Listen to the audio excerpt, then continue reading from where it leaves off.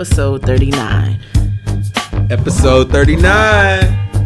Episode 39. We always on your line. Okay. It's 2019. And first episode of the year, season 3 of Goodnight Harlem. I am Avia. I am Law. And if you guys don't know what you're about to get yourselves into, we're about to have a real conversation about the whole losing of black women's overall livelihoods because of R. Kelly. Oh, I was wondering where this was going. I feel like R. Kelly has got to be stopped. But before we get into the main topic, which is that we have Hyper Good Nights that have everything to do with that same topic. The Surviving R. Kelly documentary series on Lifetime is going to be the majority of our conversation today. And let's start with Hyper Good Nights. For those of you who haven't watched this series, disclaimer, we're ruining everything for you. So watch it. And you had a week to watch it. And so much has come out since then, so it really is your fault. And for those of you who's the first time listening to our show, Hyper Good Nights are our way of doing trending topics. And we basically hype things that we like. We good night things that we don't like. So, Avia, let's start with this. Hyper Good Night to canceling Touré for his sexual harassment towards his coworker after doing the Surviving R. Kelly documentary. I personally, I don't know if we should cancel him as a whole. And the only reason I say that is because it seems like there were some comments that were made with the makeup artist and that whole crew that worked with him on a show a couple years ago. And things like him asking her if she had sex and he wondered what it felt like to have sex with her and everything like that. Anal sex, let's be specific. Okay. Mm-hmm. Amongst other things. And his apology when she came out recently, I guess, he said that the nature of their commentary with that cast and the crew and everything was very crass. And that's the way they spoke to each other. And he might have had it misunderstood, thinking that she was okay with that. I don't know. I feel like I'm at this point where I really don't know what to think anymore. Some people take things a certain way, and some people don't even realize that someone's taking it a certain way. So if the girl didn't speak up at the time that it was happening, how would Touré know that he was offending her? And I almost feel like that's what happened in this situation. And maybe she realized that it affected her and she didn't appreciate the fact that he was on a documentary about a person who had sexual allegations against him when she felt like Touré was doing something along those lines, not as serious, of course, but maybe she felt like he was being a little hypocritical based off of their situation that she encountered and felt like she should speak up. But was it a problem for her at the time that it happened? And I think that if nothing was done at the time that it was happening, I'm not saying that it's her fault or his fault. All I'm saying is that how is he supposed to know? If that's the nature of how everyone speaks and no one says anything against it, how is anyone supposed to know if someone's uncomfortable? Not to say that it's okay to be crass in a work environment, but something should be said. All right, my response to that is I'm good nighting the cancellation of him, and here's why. I think when we talk about canceling somebody, and everybody has their own opinions about this, and people may say that you shouldn't be able to speak on whether or not a man should be canceled for something that he's done towards a woman. And I can appreciate that being a sentiment too. Everybody's entitled to their own opinion. But the reason why I don't believe in this instance he should be canceled is because ultimately these are crass comments in a work setting. Like, that's what he's doing. This doesn't, to me, represent Me Too because he's not holding a job over her or anything of that nature. But what I will say is it does just speak to the volume of how men don't realize when they're harassing women and don't realize that their language could feel inappropriate. And it's childish what he was doing. It's inappropriate for the work setting what he was doing. But to say I'm going to cancel him over asking to see nudes or asking for sex or asking if he can do something with her, no, I'm not canceling you over that. I'm just going to say you have trash ways of talking to women and it's childish and you should like probably do better. But to cancel you over that, there's two different conversations. So I'm good nighting. Can I just also add, and I completely forgot about this until you were talking. Yeah. That I think I have a hard time hyping or good nighting him because I honestly thought Touré was gay until this came out. So so when this came out, I'm like, oh, if he said any of those things to me, I would probably take that in stride too because I don't think he's heterosexual. And that was just my thing. I was just kind of shocked by that. So, all right, moving right along with this. So, in the wake of the Surviving R. Kelly docuseries, Dream Hampton, who was the lead in putting this whole thing together for Lifetime, has come under a lot of scrutiny and backlash from a bunch of people, bunch of sides, whether it's women, men, etc., for not necessarily doing her due diligence. And so she placed a bunch of people into this docuseries commenting on R. Kelly's actions, and it seems as if some of these people have shaky history. One being Touré, another being Charlamagne tha God, another one being Joe Budden.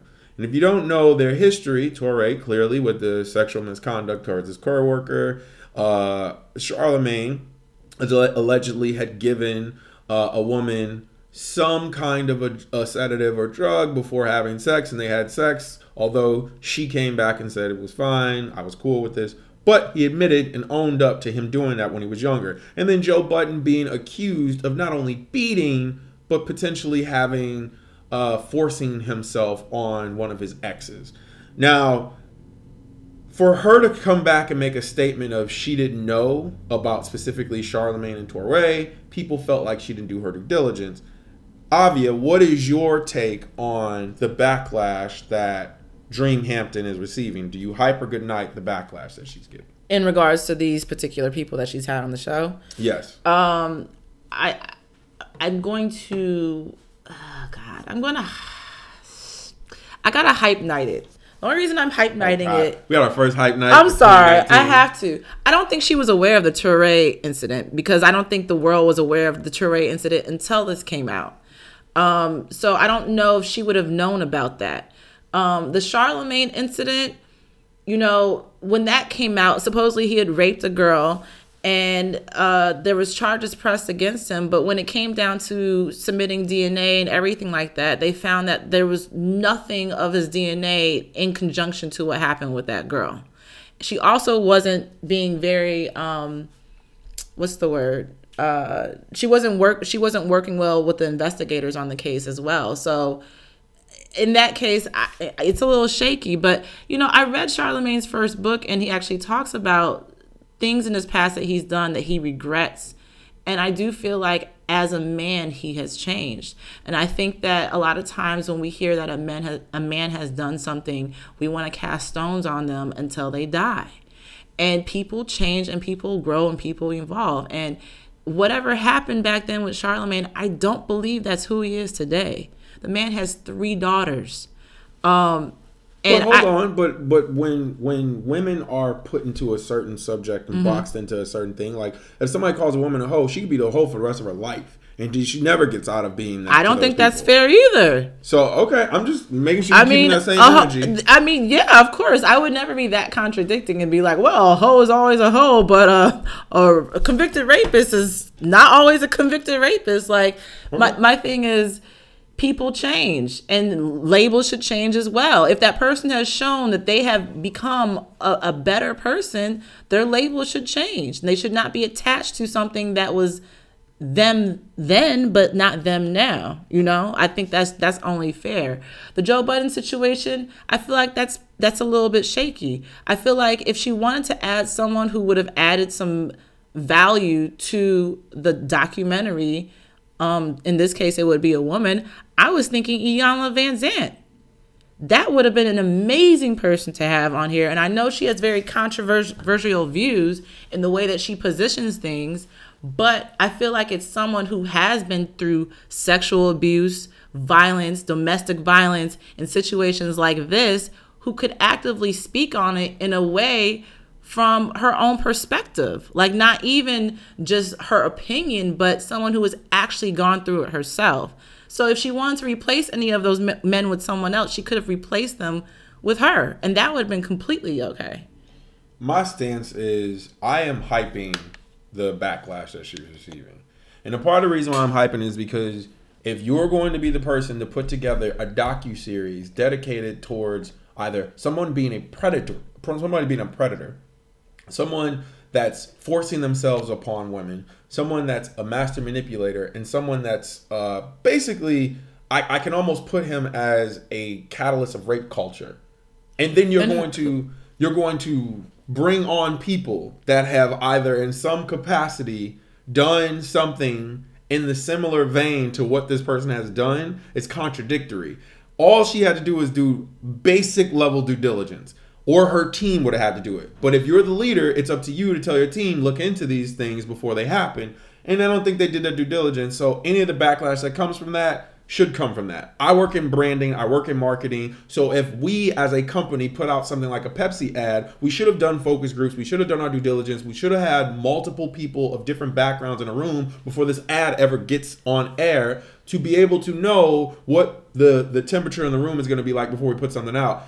She didn't do her due diligence. Lifetime didn't do their due diligence. So all around, that's a bad thing. So I'm accepting the backlash. I'm hyping it. If you guys want to say she fucked up, she fucked up. Well, okay, let me play devil's advocate here. Say she decides to put Common on and have Common speak on his 2 cents on what's going down in the music industry and, you know, people turning a blind eye to things that are obvious. And then after the docuseries comes out, a girl comes out against Common and says, well, back in 2004, when Common was first starting out, he came out and he did this to me.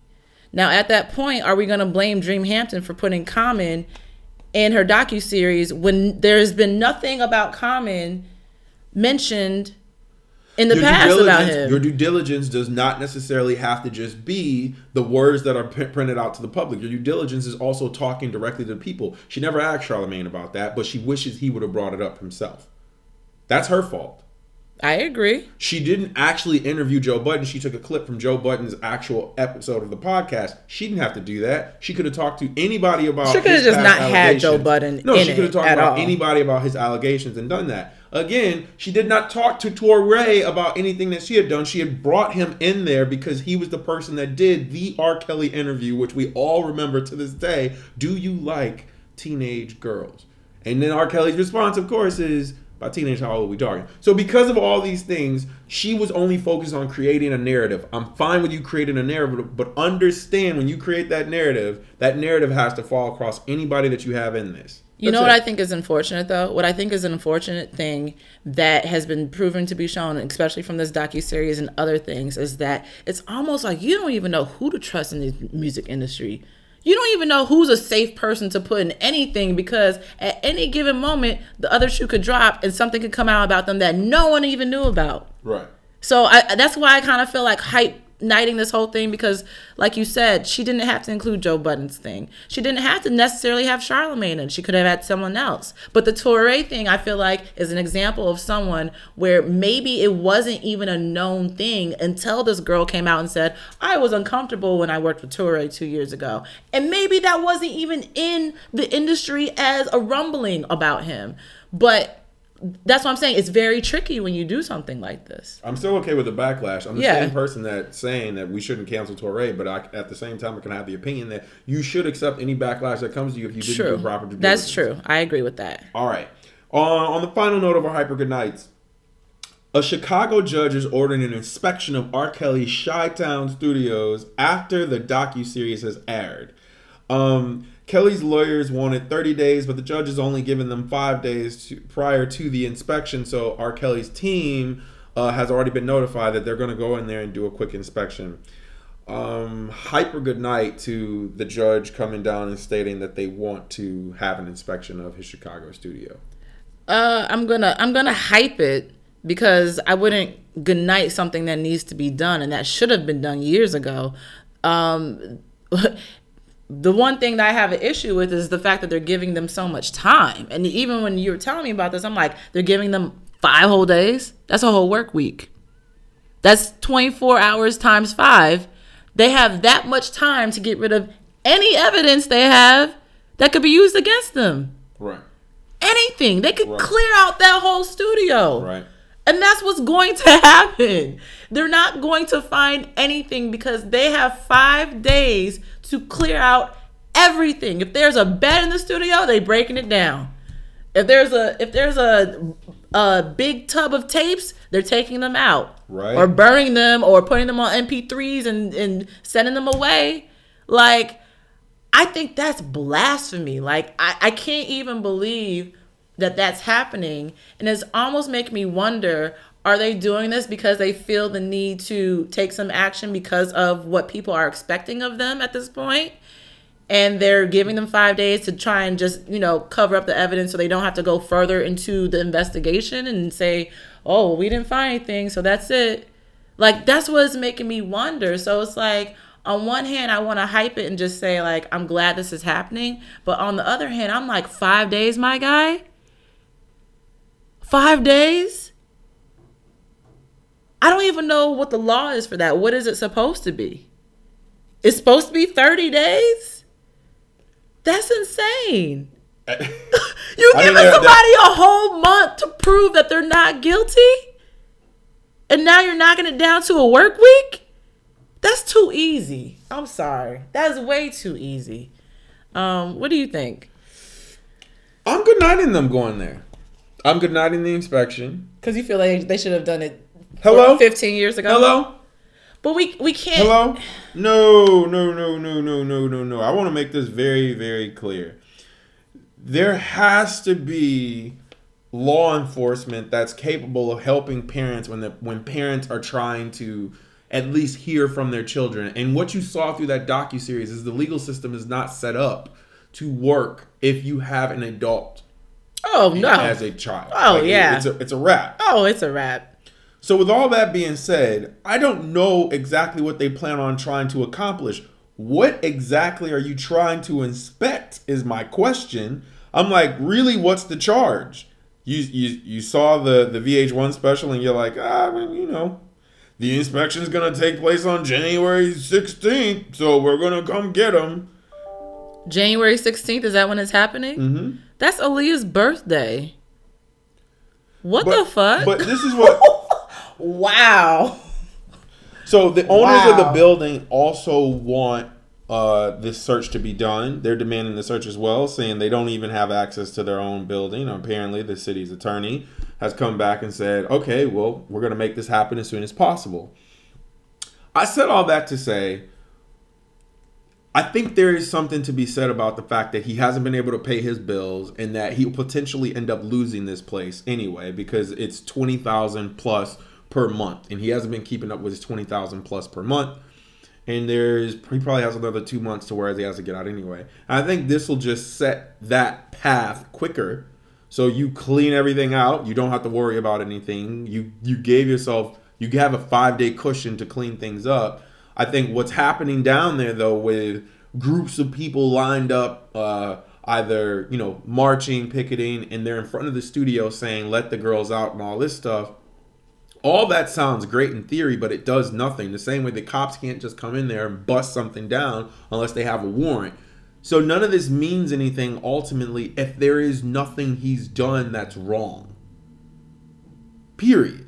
So I don't know what they're doing this for. I feel like it's a show of force. Like, cops tend to do this a lot. And big cities, they tend to try to show force in some way. And this is their way of showing force. Show force if you want, but you got to do better than this. And it has to be better than something that was nationally broadcast to hit 2 million people. And you're like, 2 million people saw something, so now we got to do something about it. We can't forget the ties that R. Kelly has to Chicago PD either. Hello? He got besties all up in the precinct. So are they the ones working with him on this 5-day leeway time? Like, it's something in the milk ain't clean. Sorry, I don't really trust police right now. Okay. All right. So let's transition to the main topic. As you guys know, we already talked about how Surviving R. Kelly, the series in itself, would be our main topic today. What I want to do, I want to start this off by us giving both of our perspectives on what we saw in the docuseries and kind of where we are right now before we get into a lot of the heavier conversation around this. So I want to start with you.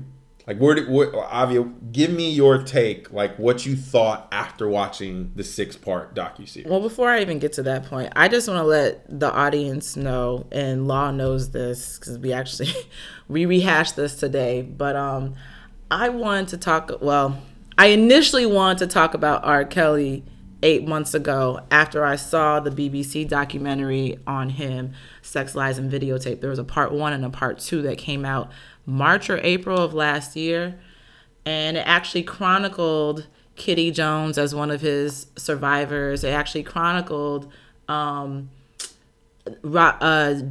Savage's parents and them trying to get her out of R. Kelly's house. It chronicled one of the moms, I don't remember who, trying to save one of her kids, her daughters, from the captivity that she believed her daughter to be in, and actually meeting her and trying to get her out, and it was a failed attempt.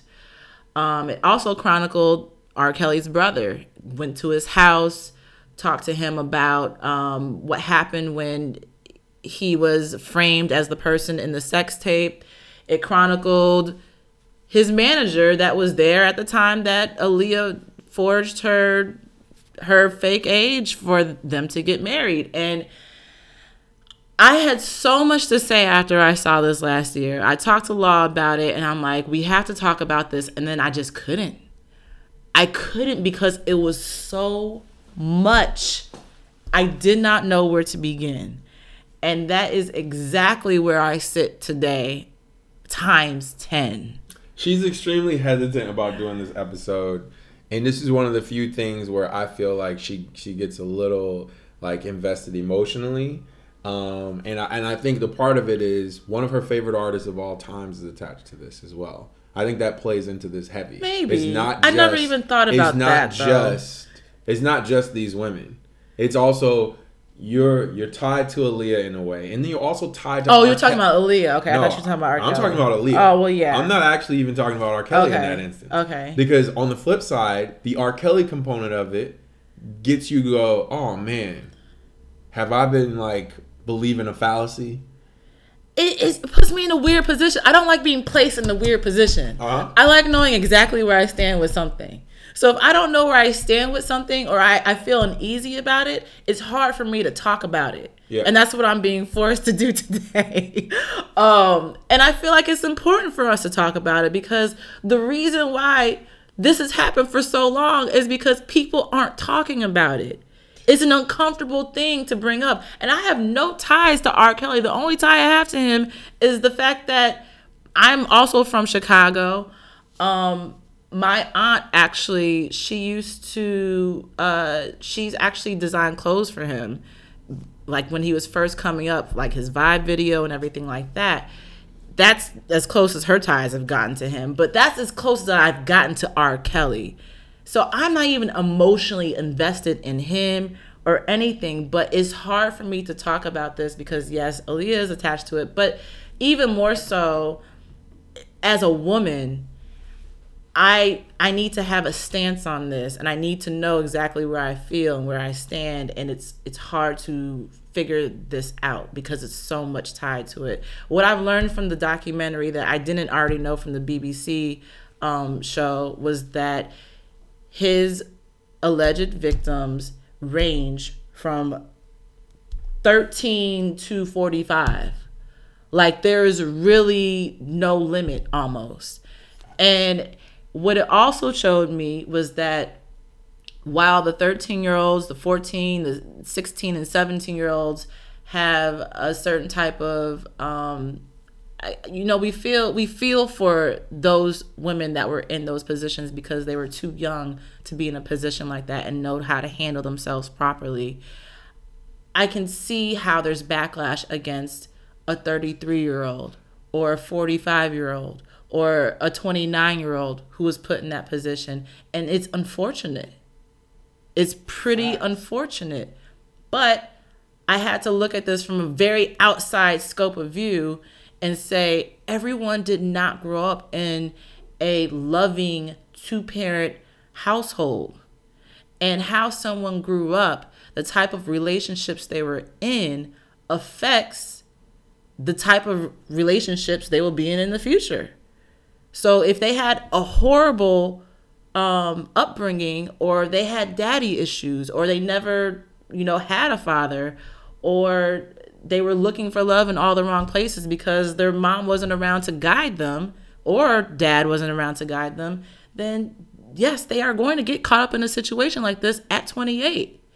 And that's something that I had to personally, in my mind internally, as watching this, had to look at, because I was looking at these older victims like, girl, are you serious? I wasn't shaming her. I was just kind of like, what type of childhood did you have to be placed in this situation as a grown ass woman who knows better, who knows of him, who has lived life outside of high school? So, that was one thing. The Andrea Kelly stuff with his wife was another thing that I was a little shocked about. I really don't know what to say. It's a lot. It's a lot to take in. And what's interesting is the trickle effect of other things that have come out since then. I wish the BBC documentaries would have gotten this kind of traction last year. Because, and I know it's not going to, because it's BBC, it's not Lifetime, it's on a major American network. But the fact that this is the highest ratings Lifetime has gotten in 2 years says a lot to me. It says, one, we're paying attention. Two, what really surprised me was the types of people that are watching it. I had white guys at my job coming back the next day saying, oh my gosh, did you see that R. Kelly docuseries? Guys I wouldn't even think would have even cared. And so now we have a different genre of people that are exposed to it, white people or non-black people. And I'm interested in seeing how this is going to play out. All right. I have around 5 or 6 things as a core summation. First thing, and these are going to be quick. I'm going to rattle them off, and I'll do with these what you may. So my thoughts on the overarching theme of the Surviving R. Kelly docuseries are as follows. Black women's lives don't matter to the legal system. That's number one. Number two, opportunities mean more to people than their families do. Number three, parents should always know what's happening in their child's lives. Number four, having the mentality of not having enough can help to push or foster the cult mentality into anybody. Number 5, hurt people hurt people. Being molested at an early age can definitely put something on anyone. And then finally, Lifetime found out in 2016 that black audiences are watching TV at higher rates than other ethnic groups, and therefore they've been creating content to try to own that piece of the market with their primetime television specials. Everything from series about Whitney Houston to what you see about R. Kelly and more is to come. So Lifetime, I see what you're doing. I'm not okay with it, but I have to be because you've creating a niche for yourself. You're not okay with it because you feel like they're taking advantage? Exploiting. So that's it. Those are my 5 or 6 overarching thoughts coming out of it. But if the exploitation can bring something that hasn't been brought before, which is justice, I don't have a problem with that. That's fine. But I still don't have to be okay with you using things that are happening to us for ratings. You created a 6-part docuseries, which could have been, you could have did this in like less than an hour or 2, to be blatantly honest. But you created a 6-part docuseries, having people They come couldn't back have done over. this in less than an hour. You absolutely could have done this. No. At max. No. This did not need to be more than Why? 2 hours. So here's my opinion of this. A lot of this is over dramatized. A lot of it. And it's sad to say something like this, which is so serious, is over dramatized. Because you literally can give each pocket of a story in a shorter form and then give interviews after you've given the story and be done with it and move to the next. That's not how they did it. HBO does it all the time. A&E does it all the time. They stretch this out on purpose for ratings. That's fine that you did that because you want to make money. But I, as a consumer watching, can also call you on your shit. Period. This wasn't like the 30 for 30 with OJ. Let me be very clear. Like the 30 for 30 for OJ is long as fuck. And they were making a larger point around not only what was happening with black lives and what that means in America, but talking about America as a society and how race is never addressed. And how this thing meant one thing to certain people and this thing meant another thing to other people. They aren't trying to make any of those things. They're just trying to create one formal narrative. That's it. I can agree with you on the formal narrative, and I feel like they because they had 6 episodes, they could have fit some of that into it. Why are people so invested in Harvey Weinstein and not R. Kelly? They could have made those comparisons. I do agree with that, but the magnitude of what has transpired in this R. Kelly situation, I don't know if it would have hit people as hard as it's hitting them if it was condensed into an hour. I don't know that for sure. If you were to condense this into an hour, the stories that these victims told would not have been as detailed. We wouldn't have gotten all of the stories. We wouldn't have had all the victims. I don't think there's any possible way. Okay, cool. Not an hour. That's why I said 1 to 2. So give it. I don't even think 2 hours. And that's why I disagree with you. I really don't even think. Fine. I'm not saying it had to be 6. I'm just saying that the fact that it was 6 is to me what made this so impactful.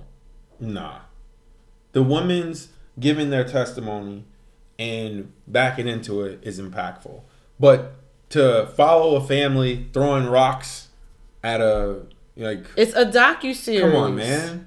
Come on. You're dramatizing this stuff. They're you not, are. But you are. In the BBC documentary, they showed the same thing. Not the family, Joycelyn Savage's family throwing rocks, but they showed an incident of parents trying to get their daughter back. Mm-hmm. And so for us to say, oh, you're trying to dramatize it, this is not a situation that needs to be dramatized. It's already dramatic. And I think that's the point that I'm trying. This isn't a situation that needs to be dramatized. Meanwhile, they get to the point of, oh, we're getting up to the door. We're going to call the cops. The cops. No, let's stop and go to commercial and let's come back after the commercial.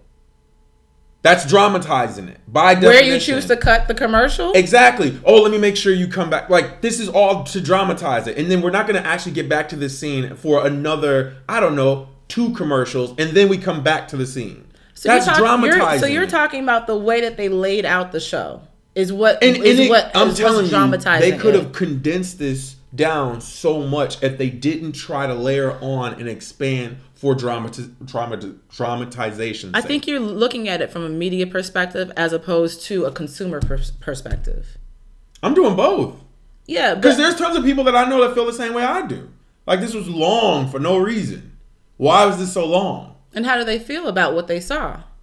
It was too drawn out. And that was their total consensus? What did they get? I'm talking about in terms of timing specifically. It felt like it was way too long for the amount of information we got. So then why did they continue watching it? Because they thought there was going to be something else that would come up that would be like jarring. And so the docuseries was 6 hours too long and it was not jarring enough for some people. So 6 hours could have been condensed to 2. If it was in 2 hours and it wasn't jarring enough for these said people, they would have been okay with 2 hours of the time being wasted. Imagine you watching the full thing and you getting out of it only around 2 hours of content that makes you go, oh, that's something that I wouldn't have known. Oh, that's something that's crazy. Or, oh, wow, I didn't realize that this was happening. But then the rest of the content that you're getting is just filler. I have to say, if Lifetime interviewed everyone they interviewed for this docuseries and decided to cut major parts out in order to condense it to 2 hours, I would feel like they are not telling the story the way that it should be told. And I'm sure there's parts they did cut out. And I think that's what's hard in this situation, is to figure out what's important and what's not. And who are you to say, well, this is not important enough because we need to condense this for our narrative. And sorry, your part of the story that you thought was important didn't make the cut. You know what I'm saying? Like, at what point is that okay to do in a situation like this? I don't think that it is okay. And I don't think that there is a right or a wrong. But I think that at the point where you're like, oh, this should have been condensed, you're condensing stories of people who never spoken before. All right. Now, let's move on to... So we're going to break this up into sections because there's a lot to talk about with the R. Kelly, Surviving R. Kelly docuseries. The first thing, and both of us have a lot of views on this, so it is who's at fault in all of this. And at the core of this, Robert Kelly is at the most fault by a mile. It is not even close. It is his choice. He is doing things that are, in some cases, illegal, in other cases, 100% legal, but it is manipulation at its core. So I want to start with with Robert in general. With all the stuff that you saw in the docuseries and etc., how much of this do you feel like is just him taking advantage of not only his celebrity, but taking advantage of people, and in this case, women for the most part, black women, taking advantage of them when he feels like he can capitalize off of their weakness? No, 100%. So for you though, it's 100% his fault, all of what's happened with this. Well, it's an interesting thought, because you can say, well, if he didn't do this, then none of this would have been happening. That's fair. He had to initiate it. Mm-hmm. But other factors had to come into play in order for him to do it successfully. Did he have to initiate it? Because in a lot of instances, he didn't have to initiate shit. But he had to carry through with it. But in a lot of instances, he didn't have to initiate shit. If Genuine had an underage fan coming up to him and wanting to go to his hotel room, he has the option to say yes or no. That's true. So my thing is, in a lot of instances, he did initiate it. And at the point, if he didn't initiate it, he wasn't turning it down. That's fair. So at the end of the day, I'm not saying everything is his fault, but what I'm saying is, without him being the person that he is, none of this would have happened. Now, there had to be other factors into play in order for it to all come together. That's facts, too. That had to happen. That had to be, we can't ignore that. But at the end of the day, his jacked up childhood drove him, and I won't even say that that is a complete thing that we can blame, because he has a brother, Kerry Kelly, who he blames and pinpointed as being the person that was supposed to be in his sex tape when it was actually him, who grew up in the same household as him and did not turn out like this. So at some point, someone needs to take accountability for their actions. You know what I'm saying? You have two people that grew up in the same household, two people that were both molested by their sister. And one turns out being a molester, a pedophile, controlling narcissist, whatever. And the other one turns out not. How does that happen? That's what I want to know. Well, here's my thing. Yes, Robert was molested when he was younger. And yes, there are several instances that will prove that if a child deals with something like that at a very early age, and in his case, he came to like the molestation.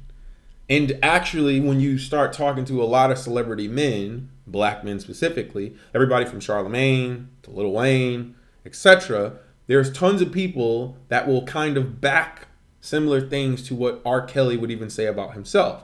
From the ages of 8 to 14 specifically, R. Kelly became okay with the molestation that he was dealing with. It was from an older woman, quote unquote. It was a sister. Hello. So, so this was happening, and at a certain point, it stopped. And then what triggers in your mind, based on psychological factors, to then want to, in some way, shape, or form, recreate that same sensation? Or how can I perpetuate my dominance over someone in the same way? Once that clicks in your mind, I don't know how you turn it off. I don't know what that means because I'm not a psychologist. I can't speak to how that should go. I can't tell somebody else how they should respond to that. But what I can say is he didn't have anyone around him to seek help. And I wish he did. I wish there would have been some family members like, yo, you need help. But that didn't happen. Mm-hmm. I know money could play into that because they were poor, dirt poor. And I also understand that in our community, specifically the African American community, us seeking help has always been taboo until probably of the last 5 years, True. For God's sakes, which is even weirder. Right.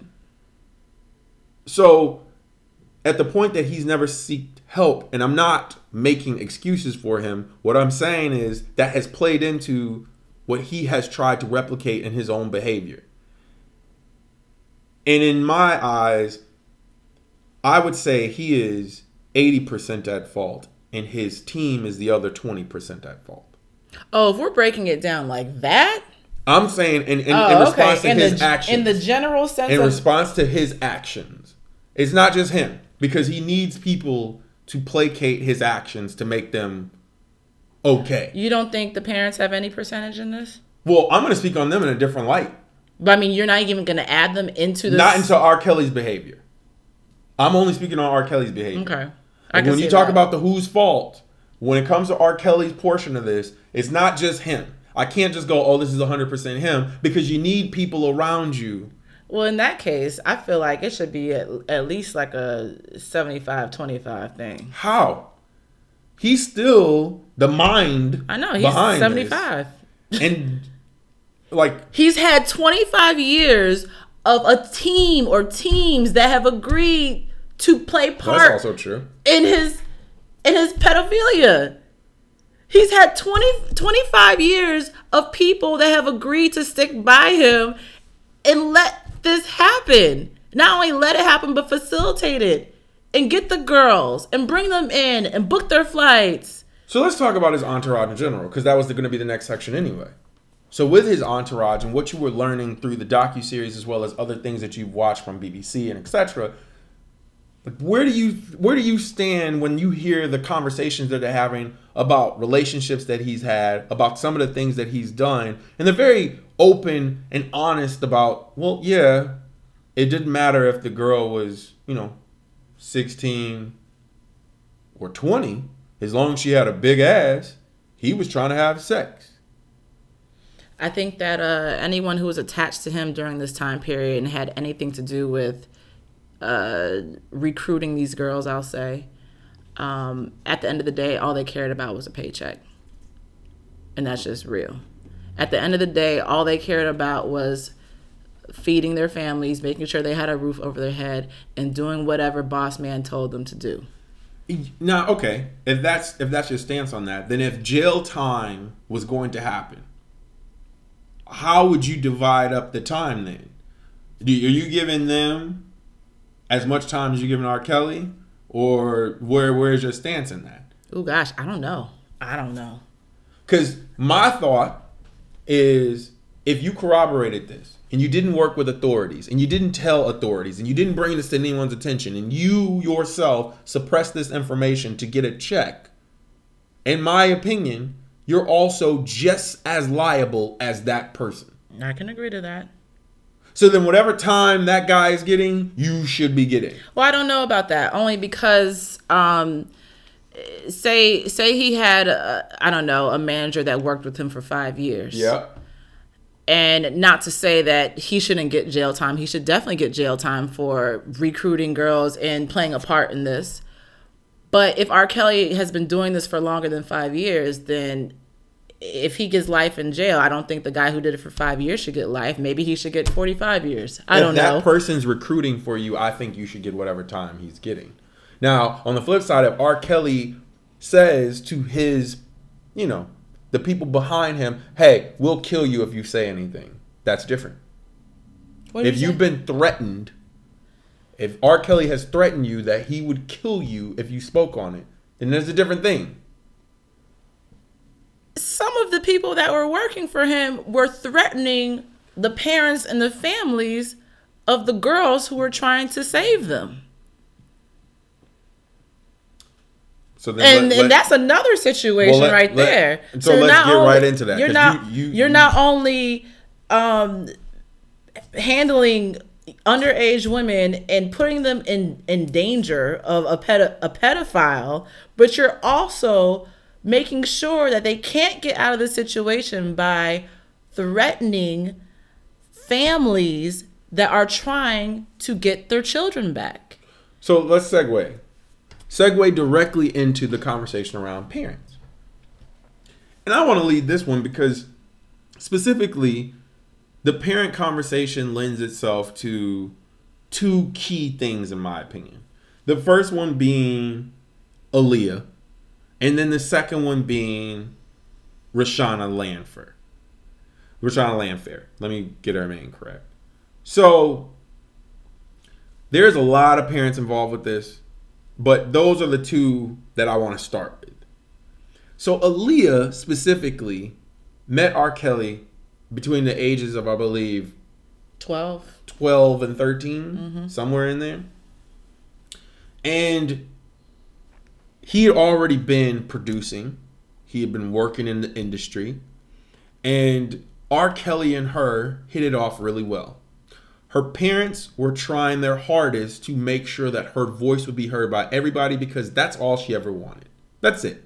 They're trying to make sure that they can be the parents that manifest their daughter's largest dream into a reality. Now, what does that actually mean, though? That means that there is going to be times, in their opinions, where they would have to leave her in a studio with an adult man without supervision. Now, they would not corroborate that. Her mom says we were always there. I have a hard time believing that. Why do you have a hard time believing that? I have a hard time believing that. Because with everything that's been stated about R. Kelly and everything about how he runs his manipulation ship is what I'm calling it. There's no way that they were there. That's a good word for it. There's no way that they were there at all times. I think there is revisionist history that her mother is playing in this because her father's not around anymore. He's no longer here. But there's revisionist history that her mom has because her mom doesn't want to be the parent that's looked at as if you did not defend your daughter against the predator. And I think there's got to be some reality there when you look back and go, well, what was I doing? Was I doing all I could? Was I being there in every way that I could possibly have been to stop anything from potentially happening to my daughter? And the reason why I'm saying all this is because I had parents that were very hands-on in every single thing that I did. I'm not saying that that's possible for every parent, but I'm saying I had parents that were that way. Now, if you as a parent are as invested as you say you were in your kid's life, you would know exactly how much time she's spending with said man. You would be in that studio, or you would know somebody within that studio that could stop something like that from happening. At the time when them two met, I believe R. Kelly was probably around 24. Yep, he was.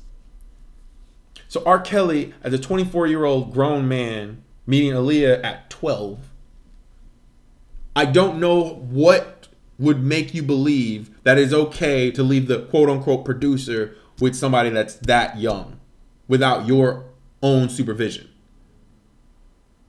And I think there is a part of R. Kelly who's the master manipulator that convinces them that she'll be fine in my hands. And if this plays out the way that it is played out with every other child, he's used his manipulation tactics, got the parents to agree that this was an opportunity that they could not turn down. And the minute he was alone with her, he started the manipulation cycle of, you don't need anybody else but me. And we don't need anybody else. It's us against the world. We need to start creating something. they're working on creating her dream, but at the same time, she starts to garner feelings for him. And then out of nowhere, his mother dies. His mother dies, and then that ties them together and bonds them even more in Aaliyah's young brain. Do I think Aaliyah went out of her way and said, I want to marry you? Or do I believe on the flip side that R. Kelly went out of his way and said, I want you to marry me, because he believed that that was the right thing to do? He loved her in his mind. And she didn't know. There was a supposed pregnancy scare as well. She didn't know what love was, but this was as close as she'd come to it. So, in my mind, you as parents failed her. Now, people can get mad at me for saying that, but I genuinely believe that she genuinely got married, and those certificates are real. Because I do believe that they're real. Oh, they are real. He most likely forged not only her age, but her parents' signatures, because you needed that consent from the parents. They did not get that, which means in the eyes of the law, that never truly happened, which her parents can stand on that. But that also means you guys weren't there, because there's no way that document is produced and you have no knowledge of it if you are there. Those two things can't happen. So who's lying? The court documents or your parents? I said all that to say, I don't want anybody to feel as if I don't have, any form of sympathy for what Aaliyah's parents went through. But what I will say is, post them two being together, you guys could have stood up and said, yes, this did happen, and we don't want this to happen to anybody else. And you did not. And that I do not respect. That I am not okay with.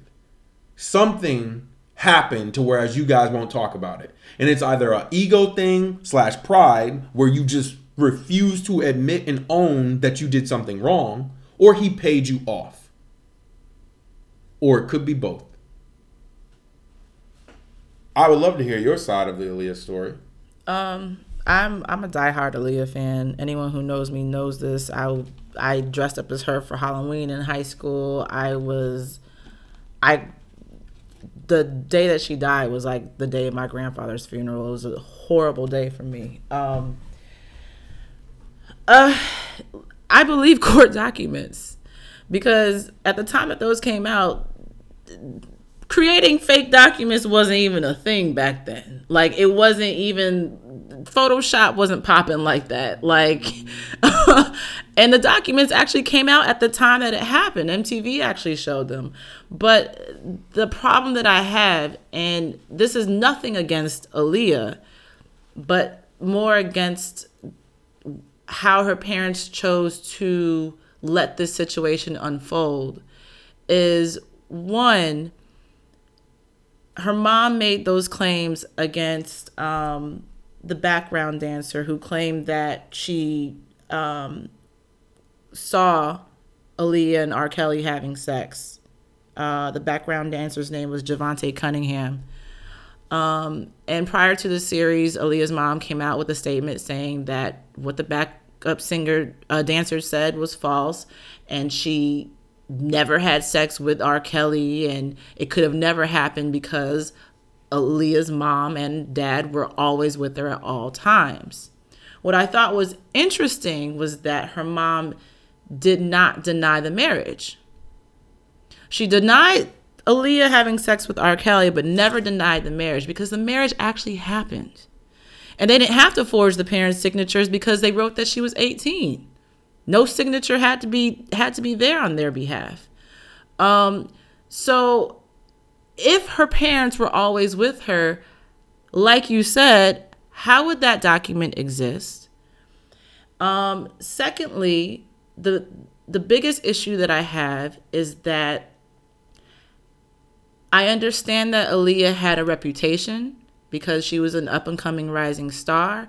And out of all of his victims, she was the most famous one. So the way that things played out for her had a little bit more weight for her reputation than Ashanti McGee. But the reason why this happened time and time again, post Aaliyah's situation, I'm talking about R. Kelly being able to have girls captive, to recruit young girls, to have them locked up in his house, is because at the time that the Aaliyah R. Kelly marriage thing came out, her parents denied it. And so it's like you're denying something that you know happened, and you're denying it for two reasons. One, you don't want to ruin the future of your daughter's career. Two, it would look faulty upon you for the world to know that there was somehow, some way, a chance that this could have ever happened under your supervision or lack of. So at the point where you care more about an image of yourself and the image of your daughter more than what actually transpired, which snowballed into multiple situations of this happening 10 times over, that's what I have a problem with. Because had Aaliyah's parents just fessed up and said, this happened, and tried to take R. Kelly down, and tried to open up a different type of dialogue, I don't think that there would be this many survivors. I don't think that there would have been any survivors after that, because something would have happened. Something would have been done. And so at that point where I feel like you could have saved so many people from going through this turmoil and you didn't, that's what I have an issue with. So then the other child and parent relationship that I brought up was around the girl Rashana Landfair. Rashana Landfair is the 14-year-old girl that was in the R. Kelly sex tape. The one where he pees on a little girl. Now, that was brought up during the Surviving R. Kelly docuseries. And in this case, with her parents, Sparkle, who is her aunt, Sparkle was an artist that R. Kelly actually signed, but used to be like one of his backup vocalists. She felt like her niece had enough talent to whereas she wanted to bring her family, her niece, and the rest of them into the fray with R. Kelly because she wanted to share the wealth, in her own words, which is great. I don't blame her. And at this time, there isn't something whereas you could just pinpoint like 100% that this is wrong or he's done. Like the Aaliyah thing's already taken place. I mean, she's known R. Kelly since 1989. So she either believes that he's that person or right now doesn't necessarily believe he's that person when he's being introduced to her 12-year-old niece. The parents, though, are my big issue here. But Sparkle being brought up was an issue for Black Twitter. Black Twitter as a whole was very cut in the middle as to was that her fault because she was the reason why her family and her niece was introduced to R. Kelly, or was it on the parents? I don't know. I don't know if there's a right answer to that personally.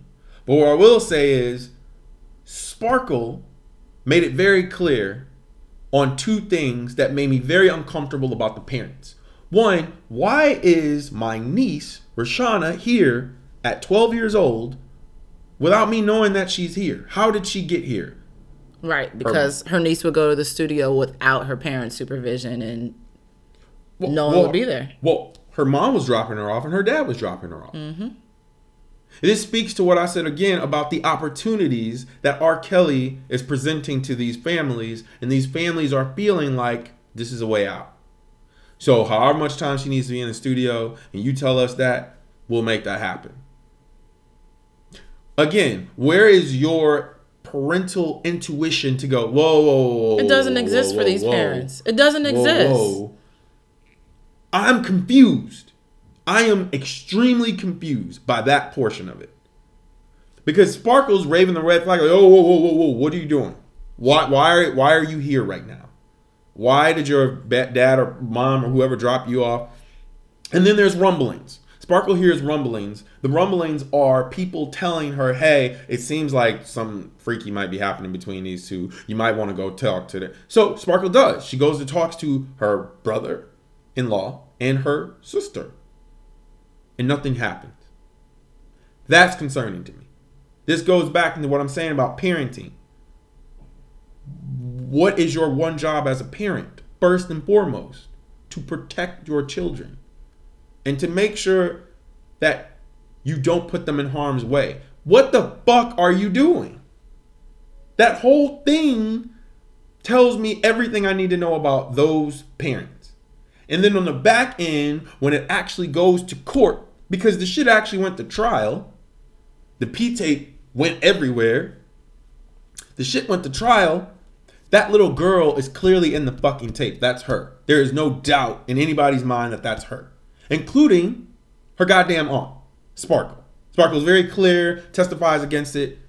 And what happens? Her family states that it's not. Her family is very clear that it's not. They don't even show up. Remember they said? They don't show up. It was just one other person from the family that showed up and then said that it was not. And that tells me everything that I need to know about that family. Because as I said again, with the same thing with the Aaliyah situation with them, there is only two ways that this happens. Either your ego and your pride has gotten away, or you've been paid. You tell me which one it is. Because the fact that none of you motherfuckers are saying anything is troubling and problematic. And the fact that Sparkle then says after that, for the next 10 years, I didn't talk to my family. That tells me even further what I needed to know about her family members. Where their priorities lay. And then the fact that I believe Sparkle's brother went to go be the guitarist for R. Kelly for the next 4 albums that he drops. Your niece was violated by a man, and then you still went and did that? That tells me everything I should know about you. Trash. There's nothing else I could say to that. Which is going back to my larger point that I had called out in the summation when we opened this. Think about it. Is opportunities more important to you than family? Depending on the person, yeah, clearly.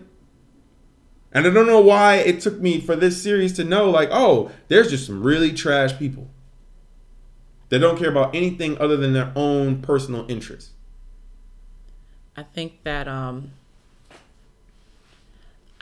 R. Kelly has made it.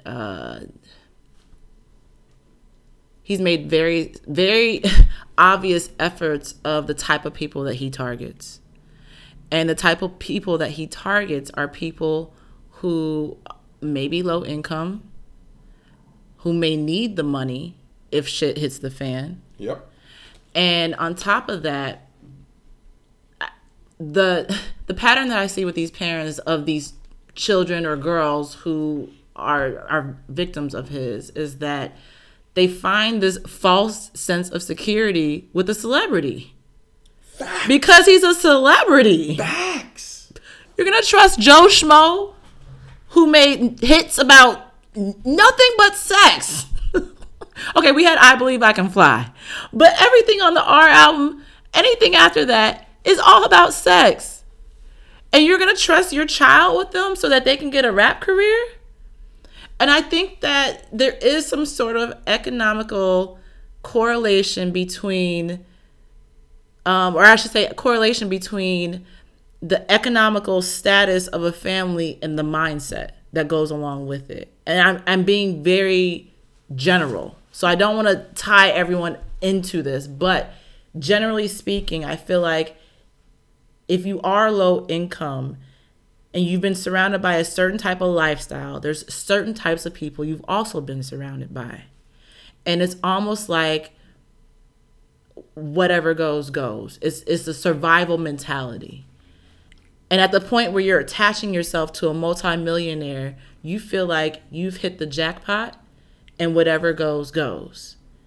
And I think that's what happened in this situation. And who had to be the sacrificial lamb for that? It had to be Sparkle's niece. And instead of turning on R. Kelly, they turned on Sparkle. Because now, and this is in relation to the Leah thing, and Sparkle even said it in the docuseries, she was ruining the family's image by even testifying. What image did the family have before the tape? I could hug you right now. Nobody even knew who they were. Facts. So at the point where you're now worried that your family's name is being dragged into something that actually happened, that's detrimental to how your family looks to whoever else is in your hood down your block, that's what you care about more than your actual child? It baffles me. And I don't even have kids. I don't get it. I don't get it. Everything, and it goes back to what you were saying. It was about opportunity over family, and it's also image over everything. Over everything. The image of R. Kelly is he's this multimillionaire who can help people with their careers. The image of these families is more important than any negative thing, detrimental thing that ever has come out of their daughters dealing with him times 10. Their image is way more important, to the point where they want to hide what has happened and brush it under the rug. And if these families continue to brush it under the rug, guess what's going to happen? America's going to do it too. So when people ask questions about like, this has been happening for so long, I wonder why. You wonder why? Because R. Kelly has paid these families off so that they don't speak. And even if he didn't pay them off, they wouldn't speak anyway because their image is at stake. Whatever false idea of their image that they have in their mind is at stake, and they don't want to be tied to it. The last thing that I'm going to say about the Roshana Landfair portion of this is, in all the research that I've been doing around this, I saw that her and her mom have been seen out in public a few times. Roshana does not have social media herself. Her mom does. And there's a lot of commentary on that. Her mom recently went private on social media. But people were asking questions like, why don't you see your daughter as much? Stuff like this. Which was like kind of taking me back a little. How did they know? Exactly. I don't know if they were friends. I don't know who those people were because it seemed like family members and stuff like that. You guys are so beautiful. Great seeing you again. But that kind of stuff. So it's like people that know them directly. Mm-hmm. Now, here's where all that stuff gets like it like fucked me up. Because during the Surviving R. Kelly docuseries, one of the women who was over the age of 30 speaks about meeting Roshana as an adult. It was Lisa Van Allen. No. Lisa Van Allen had met her when she was 16. Oh, later on. 17. Right. But there was a woman who was in her 30s that met... The kid, was it Kitty Jones? I'm pretty sure it was Kitty because it was 2011 when they met. Right, and she recognized her. She recognized her from the tape. Right. Once her friend told her about the tape, she looked at it. And then questioned him. Mm-hmm. All I'm trying to let you know is, at that point, that means you've established a relationship with him that's beyond anything, and you are now a part of that cult mentality that I was talking about. That actually exists. There's psychology behind it, and for us to act like that's not a thing is to play dumb. Like we're being dumb to think that doesn't exist. Mm-hmm. And it hurt because I went, wow. You stayed with him, the master manipulator, through all these years. And I don't think it's based on an opportunity anymore after a certain time period. There is no opportunity at that point. Did she become the rapper that she was supposed to become? No, but that's my larger point. It's no longer about the opportunity. It's about you made a choice that this is what you want. That lifestyle is better than any lifestyle you could have ever given yourself. I don't like that. And that lifestyle is tied to money, materialistic things, but it's also tied to getting humiliated, getting probably raped, I'm assuming, not having any sort of freedom, being locked in a room for hours, not being able to have a social life, not being able to be connected to the world at all, to your family. So I want to give your quick thoughts on these, and then we'll transition into the music. So here are some of the people that were included in the docuseries, and I just want your quick talk. I'll give my quick thoughts on them. First, Andrea Kelly. his ex-wife, who has what, 3 kids with him? Yeah. What are your quick? What's your summation on her? I saw an interview with her, and something that she mentioned in this interview that I don't believe she mentioned in the docuseries was that she grew up in a family of turbulent, violent behavior. Oh wow! Her grandfather was a pastor or a preacher of some church, very looked in high regards, and he was the one who would mentally, physically abuse people. And that's what she was surrounded by her whole childhood. Right. And so something that she mentioned was when she met R. Kelly and he started acting in the way that her grandfather would, one would think, okay, this is not a situation I need to be in. But for her, it brought a sense of familiarity. And for her, she thought to herself, I think her quote was something along the lines of, if a man, how did she say it? She said, if a man of the cloth acted this way, then how can I expect a man of the world to act any better or different? And she was speaking of her grandfather and saying that he was someone who was supposed to be close to God and had all these ties to religion and just spirituality. And this is the way that he was treating his family. So she did not expect anything more from the man that she ended up marrying. She actually thought it was the way it was supposed to be. So that to me brought clarity into how she stayed in the situation for so long, because I'm like, 9 years? Wow. I've been in New York for a little bit longer than she's been married to him. I can't even imagine that. So that's all I have to say about that. I think that she's a strong individual. I commend her for getting out of the situation. I think that she has this light about her that I would be surprised for anyone to have enduring anything that she went through.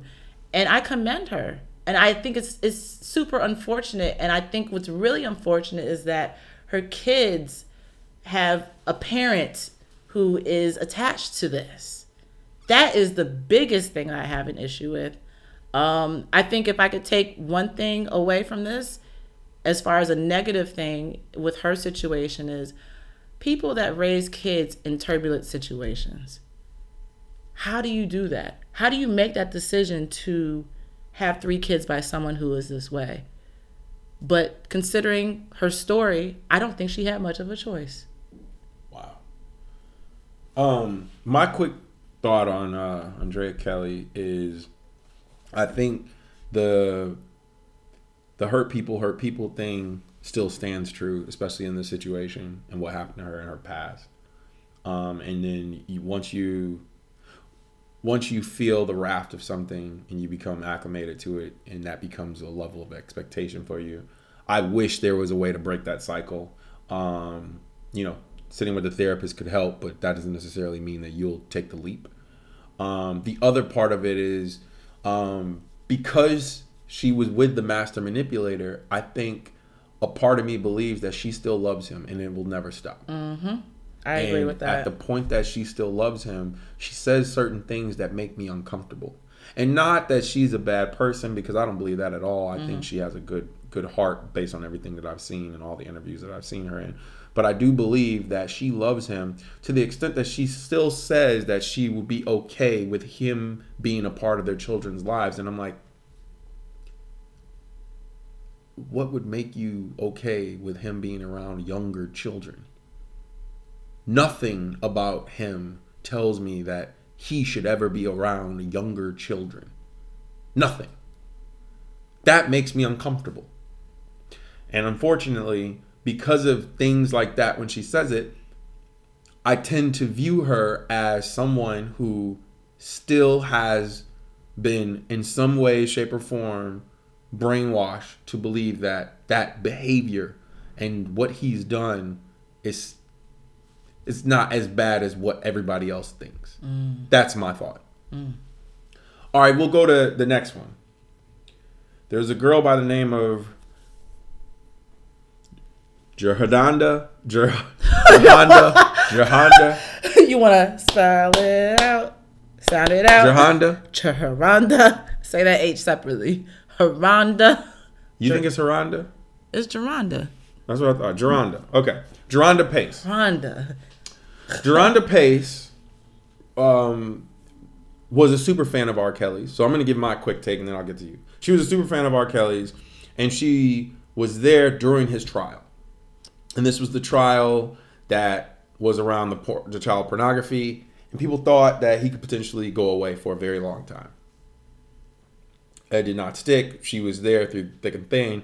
And out of nowhere, he calls her post, the trial and says, love to meet up with you, that whole thing. She talks very openly about what she wanted out of that situation and what her expectations were coming out of that situation. She wrote a book titled A Life Beyond Abuse. And in that book, she details how she had been looking at him for years, wanting him for years, and how in a certain capacity, she knew what she wanted to do with him and hopefully she can make this happen. So she had a manifest destiny in her mind of what her and R. Kelly were going to be. And eventually it would lead to them two having a sexual relationship when she is underage. 16. Now, people would ask her, if she was to be asked how old you are, he told her specifically, tell people you are 21, but act like you are 18, which is weird to say out loud as an adult. How does a 16-year-old know how to act 18 but say 21? I don't know. Shit got weird. So some people believe, based on that comment alone, that she also wrote the other book. The internet's pegging her for writing the other book. And I don't know if you guys have heard of this. The other book is titled Sex Me, Daddy's Little Freak, which was written by an anonymous person and released out. And if that is true, then what she wrote in the A Life Beyond Abuse book doesn't even come close to giving you a realization and an actual look into her mindset. Because in one book, she's saying, yes, she really was interested in him and could see herself being in some form of relationship with him. She idolized him. But in another book, she was saying, oh, I'm going to get the guy. I'm going to not only get the guy, but I'm going to be the person that goes over and beyond and does all these sexual things because I want him. So it wasn't even about a relationship or anything of that nature. It was about just, I want to bang him, and whatever it takes to get there, I'm going to get there. Which then kind of leads me down another path of the conversation that I wanted to have with you. And I was having this conversation with my friend and her friend. So it was two women that I was having this conversation with. And they had conflicting points of views around Miss Pace. Specifically, one of my friends called out the fact that if that book indeed is about her, and that other book, specifically the Sex Me book, if that is her book, even though it's titled anonymous, that should tell you all you need to know about her character as a person, whether she was 16 or not.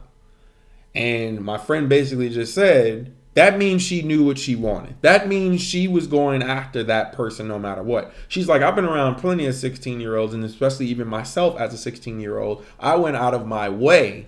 If I wanted sex, I was going to have sex. You aren't going to tell me otherwise. Now, I've even stated, as her friend stated, your cerebral cortex isn't fully developed until you're in your 20s.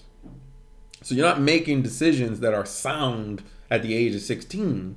So how relative is it that she's making that decision when he still should make the choice to not pursue that?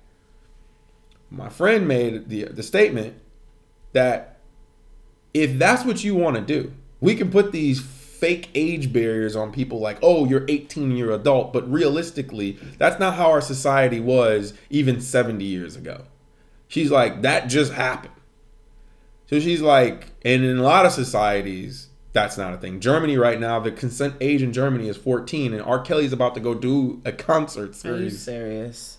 Over in Germany. Just throw me off a cliff. So I'm not I don't think she's defending R. Kelly's actions at all, but she's basically speaking about the girl and her thoughts and how we're calling this manipulation on R. Kelly's behalf in all instances, but is there another side to this that we're not addressing? Is there another side that we're not talking about? Is there something to what my friend is saying when she says, if you want it and you're going to go get it and there's nothing going to stop you to go get it, why should that other person be held accountable when you're telling them this is what you want? Especially if you're in a consenting state. So if in Illinois it's 17, the legal consenting age, is he wrong? If in Florida the legal consenting age is 16, again, is he wrong? I don't know. I feel like it's wrong, but that's because I don't believe that somebody that's that young should be dealing with somebody that's that old. What are your thoughts? I think your friend made an interesting point, which I can actually agree with. You're talking about the cerebral cortex not being as mature, fully developed until you're a certain age. And the point that your friend made about 18 being legal, 17 being legal in all these states has no effect on mentally or emotionally what's actually going on in your body. Okay. That is factual. That is completely factual. If they change the law for it to be 21 is now the new legal age that you can, you're not considered a minor, that's not going to change your cerebral cortex from 16 to 18. You don't think so? I don't think it changes that much. I think the two years could be very, very developmental between certain ages. I don't believe that between 16 and 18, mentally and emotionally, that much changes. Damn. I really don't. Flat out. I don't. I'm thinking about myself. What? I'm thinking about myself at 16 and myself at 18, and I grew and I evolved, but not that much. There's things at 16 that I would have done at 18. It wasn't like, really? I'm 18 now. I can't think of an example, but think of yourself at 16 and 18. Were you a completely different person by the time you graduated high school? Were you that much different from 2 years ago? I had a plan when I was 16, but I understood better how I could execute the plan by the time I was 18. But emotionally and everything like that, like you're thinking about your future and things like that. I'm thinking about emotions as a teenager. Like you're still developing. Would you really have been able at 16 to be like, yeah, 100%, I want to fuck that person? At 16, would you really have been able to like your own mindset? Could you have told yourself, yeah, this is what I really want to do? I mean, no. My thing is a teenager is gonna do what they want to do. No. They are. Whether they're 16 or 18, they're going to do what they want to do. But personally, I don't think your cerebral cortex has matured until you've left high school, and actually probably left your parents' house and have had different experiences that you have exposure to for your mentality. So in your mind, you're not even mature at 18. You're like, nah, you still have some. Think of a freshman in college. How many freshmen in college have gotten pregnant off of a one night stand and had to leave college? So many kids drop out from the first semester of college because mentally they are still in high school. So then in your eyes, you and my friend would be aligned that it's an arbitrary age. Like we just came up with it. It is. But it is though. It's almost like marriage is an arbitrary thing. Now we're married, so now this happens. Now this means this. Everything is pretty much arbitrary. What the world tells us is arbitrary. So 21 being a drinking age, arbitrary. It is. Because I know we can't speak on it too much because I drink, but you don't think your mentality around alcohol would change from 18 to 21 though? I didn't drink at 18. But by the time I was drinking, I was making stupid mistakes a person who hasn't drank would make. So whether that be at 21 or 18, it's arbitrary. Is, would your decision have been worse at 18? That's my point. Oh, for sure. Well, then what both of you guys are saying is off. What do you mean? It's like, yes, then if you were 2 years younger than from 18 to 16, you could be making even worse decisions. No, I'm saying from 21 to 18. But, You asked me. so then, you asked me about that. But I'm that saying same thing can be true for somebody who's 16 to 18. that what? You'd be making even worse decisions if you're 2 years younger. No, but for me, the difference between myself at 18 and myself at 21 was I had left the house. I was on my own in the capacity that I was off to college across the country. And there was different experiences that I went through that I would have never gone through in high school. So mentally and emotionally, that had grown and that had changed. But if we're talking about drinking, if I hadn't drank at 18, if I did not drink at all at 18, which I didn't, and then I started drinking at 21, what I'm saying to you is for someone who's drinking for the first time, essentially you're going to be making mistakes because you don't have the experience to know how you should be drinking and how it affects your body. So that's what I'm saying. I'm just talking about if you're doing something for the first time. 16 and 18 is nothing. It really isn't when you think about it. So if I hear that R. Kelly was with a 16-year-old and then I hear, oh, now he's dating 18-year-olds now because he's working the system and now no one can press charges against him, I'm still like, wow. At 18, you're making sound decisions? Are you really? Are you really like, oh, you know what? Your fame doesn't even affect me. You're just a man that I want to harbor a loving, mature relationship with. No, you're not thinking like that. Would you be more mad if R. Kelly was talking to your 16-year-old daughter versus your 18-year-old daughter? I would be equally mad for both. Really? Because if I was a parent, really? I'm assuming. I'm not a parent, but what I'm thinking is... I feel like you'd kill him if she was 16. Genuine, I feel like you would I wouldn't kill want him. my daughter of any age dealing with him. Well, fair, but I feel like if it was 16 versus 18, you'd kill him if she was 16. This is the thing.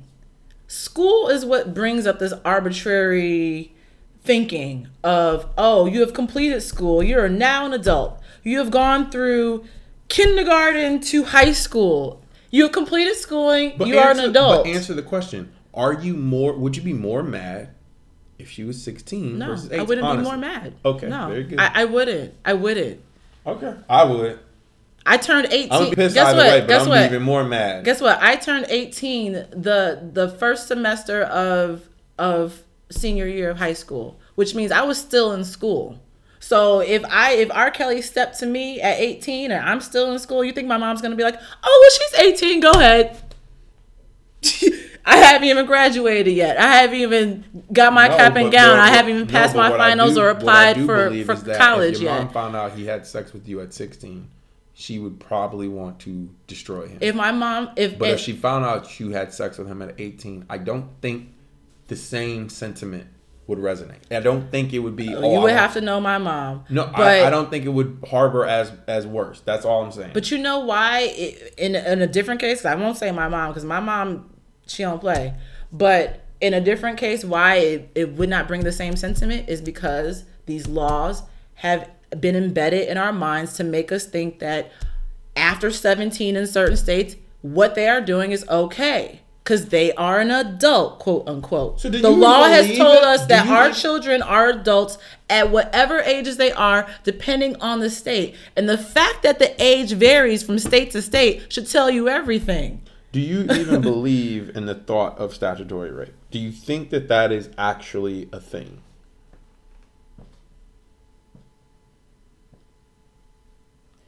It's a thing because, like you said, the cerebral cortex is not mature. So now we're comparing a person who has a mature cerebral cortex to someone who's not fully developed, and that person who is fully developed knows exactly what they're doing emotionally and mentally, whereas that teenager may not know what they're getting themselves into. So I can understand the notion of statutory rape being a thing. But to say that someone is actually an adult at 17 or 18, depending on state, how are you going to be considered an adult at 17 in Chicago, but in California, you have to be 18 to be considered an adult. That should tell you already that it's arbitrary. All right. What do you think? I believe in statutory rape laws, and I believe that the shit should be standardized, in my opinion. But I don't think that any guy who's fucking 32 should be fucking around with somebody that's 16. If you don't sit your pedophilia ass down somewhere. A 32-year-old messing with someone who's 17, you could look at them the same way. Well, me and you. My thing is, if someone, if you are fucking around with somebody that's that much younger than you, and specifically as a child, that motherfucker is a child. I'm gonna bring up the short example of why this is arbitrary. If you have a 32-year-old who's hollering at a 16-year-old, and they're in the state of Illinois where 17 you're considered a legal adult, and that 16-year-old turns 17 the next week, all of a sudden it's okay. All of a sudden it is okay that you're dealing with this newly 17-year-old who was 16 the day before. Legally, you have. That's what I'm saying. It's arbitrary. Okay. One day you're 16, the next day you're 17, but now it's okay. You know what I'm saying? All right, that's teach their own. All right, I just want to go into these last few before we transition. So, I would love to get your perspective on some of the older women that were dealing with him. Kitty Jones, we kind of just brought up, and I want to see what you think about somebody who's older, getting into a relationship with R. Kelly, knowing the history. It's funny because I have this high regard for Andrea Kelly, even though she got with him when she was of age. But when it comes to Kitty Jones, as someone who worked in Dallas as a radio personality, who had never seen the sex tape, who never really looked into it, who never really thought of it, I think it's faulty. And I'm gonna sound like I'm victim shaming. That's fine. That's fine. Personally, I think it's faulty that you would involve yourself with a man of that stature and never even look into them. You're victim shaming. I probably am. Yeah, that is. I probably am. Oof. Okay, I'm gonna let this is why I didn't want to have the conversation. This is why I didn't want to have the conversation, because it's so. There's so many intricate. Let me say this: there's so many people on Twitter that feel the same way you do, though. I know, but I would never. Go on Twitter and say, "What's wrong with you, girl?" Because obviously she's gone through something in her life to lead her to that situation happening the way that it did with R. Kelly. That's the only thing that I can think of. I think if they took another 2 hours and went into the history and the timeline of these victims' childhoods, it would explain everything for me. But because I don't have that information, it's almost like I have questions. Right. And so if I have questions, I should not make assumptions, and I should not say, oh, she should have done this. But my questions are, why did you not do this?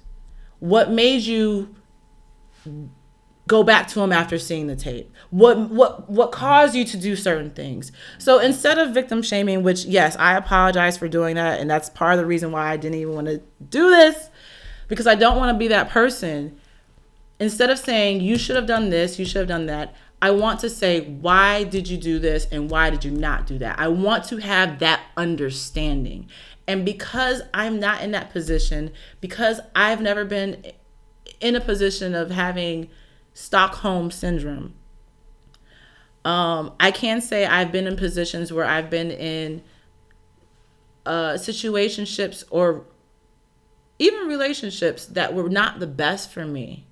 But because I love the person, I probably stayed in the situations longer than I should have. So I can understand that notion. But if you're dealing with someone who's high profile on that end, I think it's intriguing to know why someone would not look into who they are as a person, because the information is there on the internet. It's actually there, and it's been there. So it doesn't shock me. I just feel bad because I think that these older women probably came from broken homes, and they probably came from abusive childhood situations that led them to think that being in a situation with him and because of his stature that this was okay. And that's all I can say about that. And I apologize for victim shaming. I really don't want to be that person, but I have so many questions for these older women who, as you say, their cerebral cortex is fully matured. My thoughts. I'm gonna loop any of the older women, and by older women I mean people that are way beyond the age of 18. Anybody who was in their 30s that met him as a fully formed adult. I'm looping them all together. So let's say their names. It's just Asante McGee and Kitty Jones, right? There was Faith, probably one other. Okay, person. Faith Rogers was 19 when she met him. Yeah, so she's not on there, but there was one other person that we don't have down here. But so here's where I'm gonna go with this. I think to ignore the history or not follow up on it is a miss. That's a miss. That's a fact. I mean, nobody's gonna discount that. When Kitty in her situation found out, that the girl in the tape and found out about the tape, and the girl in the tape is somebody that she met, all that stuff should have triggered something, and it didn't. Now, she had been coerced by the master manipulator. See, you know how I'm not using his name. She'd been coerced by the master manipulator to believe that he was this nice guy, that he was somebody who was willing to be the person that, in her eyes, was what she had been looking for in a partner, which is something beyond any other person that she had dated before. And there's a certain charisma to that you can't quite pinpoint. And then that becomes a little dark as time goes by. He starts to really show you who he is, and you either can go along with it or you can push away from it. Now, here's the problem. If that person is a master manipulator, as people are calling him, then he's reached cult status to me. For sure. And if he has reached cult status, this brings up some of the things that I've been reading about cult leaders. And one of those things is what kind of defines a cult, and then what is an ideology of a cult. First off, in defining a cult is a group of people joined together by a common ideology system, fostered by a charismatic leader, where the expectation is that the people around him can transcend the imperfections of life and live a better life. With that said, often these victims feel as if they have to set up in their minds a we-they philosophy. The we-they philosophy part of this is something that when I was reading about this, and it's all over the place, and you can read about this anywhere. The we-they philosophy is we have the truth and you do not. And basically what that means is that these people believe that they've converted to a level and achieved something in good faith without pushing back on it, and the individual is encouraged to reconcile him or herself to the family or the culture that's being created by the cult leader. And all that means is you're going to push anything away that you would know of to be a part of whatever that is, because that thing, that charismatic being is telling you that this livelihood that I've created is the best thing for you, and I'm protecting us by you being here. Now, some people would call that crazy. Some people would say, oh, are you insane to believe a person like that? But if you've never been in a position where you can be manipulated, I don't want to hear your opinions on the people who have been manipulated. What happened in Nazi Germany is that Hitler manipulated a lot of people. So to say that it doesn't exist would be a lie. What happened in concentration camps outside of that? Stalin, he did the same thing. It is possible to do this in small increments. It's possible to do it on a mass level. So anybody that's acting like this isn't real does not understand history. R. Kelly is using his power, his charisma, and opportunity to latch on to people who are, in his mind, weaker, and then exploit them as how he wants to. Now, us looking on the outside of this would say, why don't you just leave? For instance, if you're in the house and you're considered a quote unquote sex slave, why don't you just leave? Because he can always say you can walk out and go anywhere you want. There is no doubt that that is something that he's implemented. Whereas anytime you want to leave, you can leave, but they don't. The reason why they don't leave is because of what I just said. They've bought in already. And if none of us understand that, or none of us want to do the research on that, then having these conversations is idiotic. I have a question for you. Go for it. So in the same notion that you said Hitler was this type of person. Yep. And who worked for Hitler? Thousands and thousands of adults, right? More than thousands. Hundreds of thousands, millions. I don't know the exact number. Yeah. So in that same notion, can you say R. Kelly, master manipulator, cult leader, had this effect and this control over women and girls of all ages, even 33-year-olds, such as Kitty Jones, to the point where she was a part of his pedophilia. She witnessed and was a part of having sex with an underage girl. Yes. So at that point, do you hold her accountable for also breaking the law or being witness to breaking the law? Because at that point, based off of what you're saying, she should be held just as accountable as anyone who worked under him because she witnessed him doing that and was also taking part in it. Once she found out the age of the person is where her fault starts. Immediately. Okay. That's where her fault begins. Even under that that master manipulation mindset. That's where her fault begins. In this predicament, Kitty being 30. Right. Yeah. She was still involved with underage girls as well in conjunction with R. Kelly. He forced her to be in those situations. Well, I won't say forced, but he put her in those positions to be in those situations. Should she be held just as liable as... The law calls for her being held liable. 100%. But you would not hold her as liable because she was under this master manipulation? If it's up to me, I have to follow the letter of the law to that. I can't go around the law with that.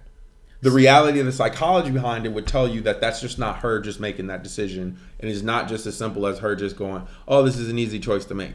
Okay. So on that same token, this master manipulator... who has these cult-like tendencies about him to the point where it's like he can manipulate anyone and use his charm for anything.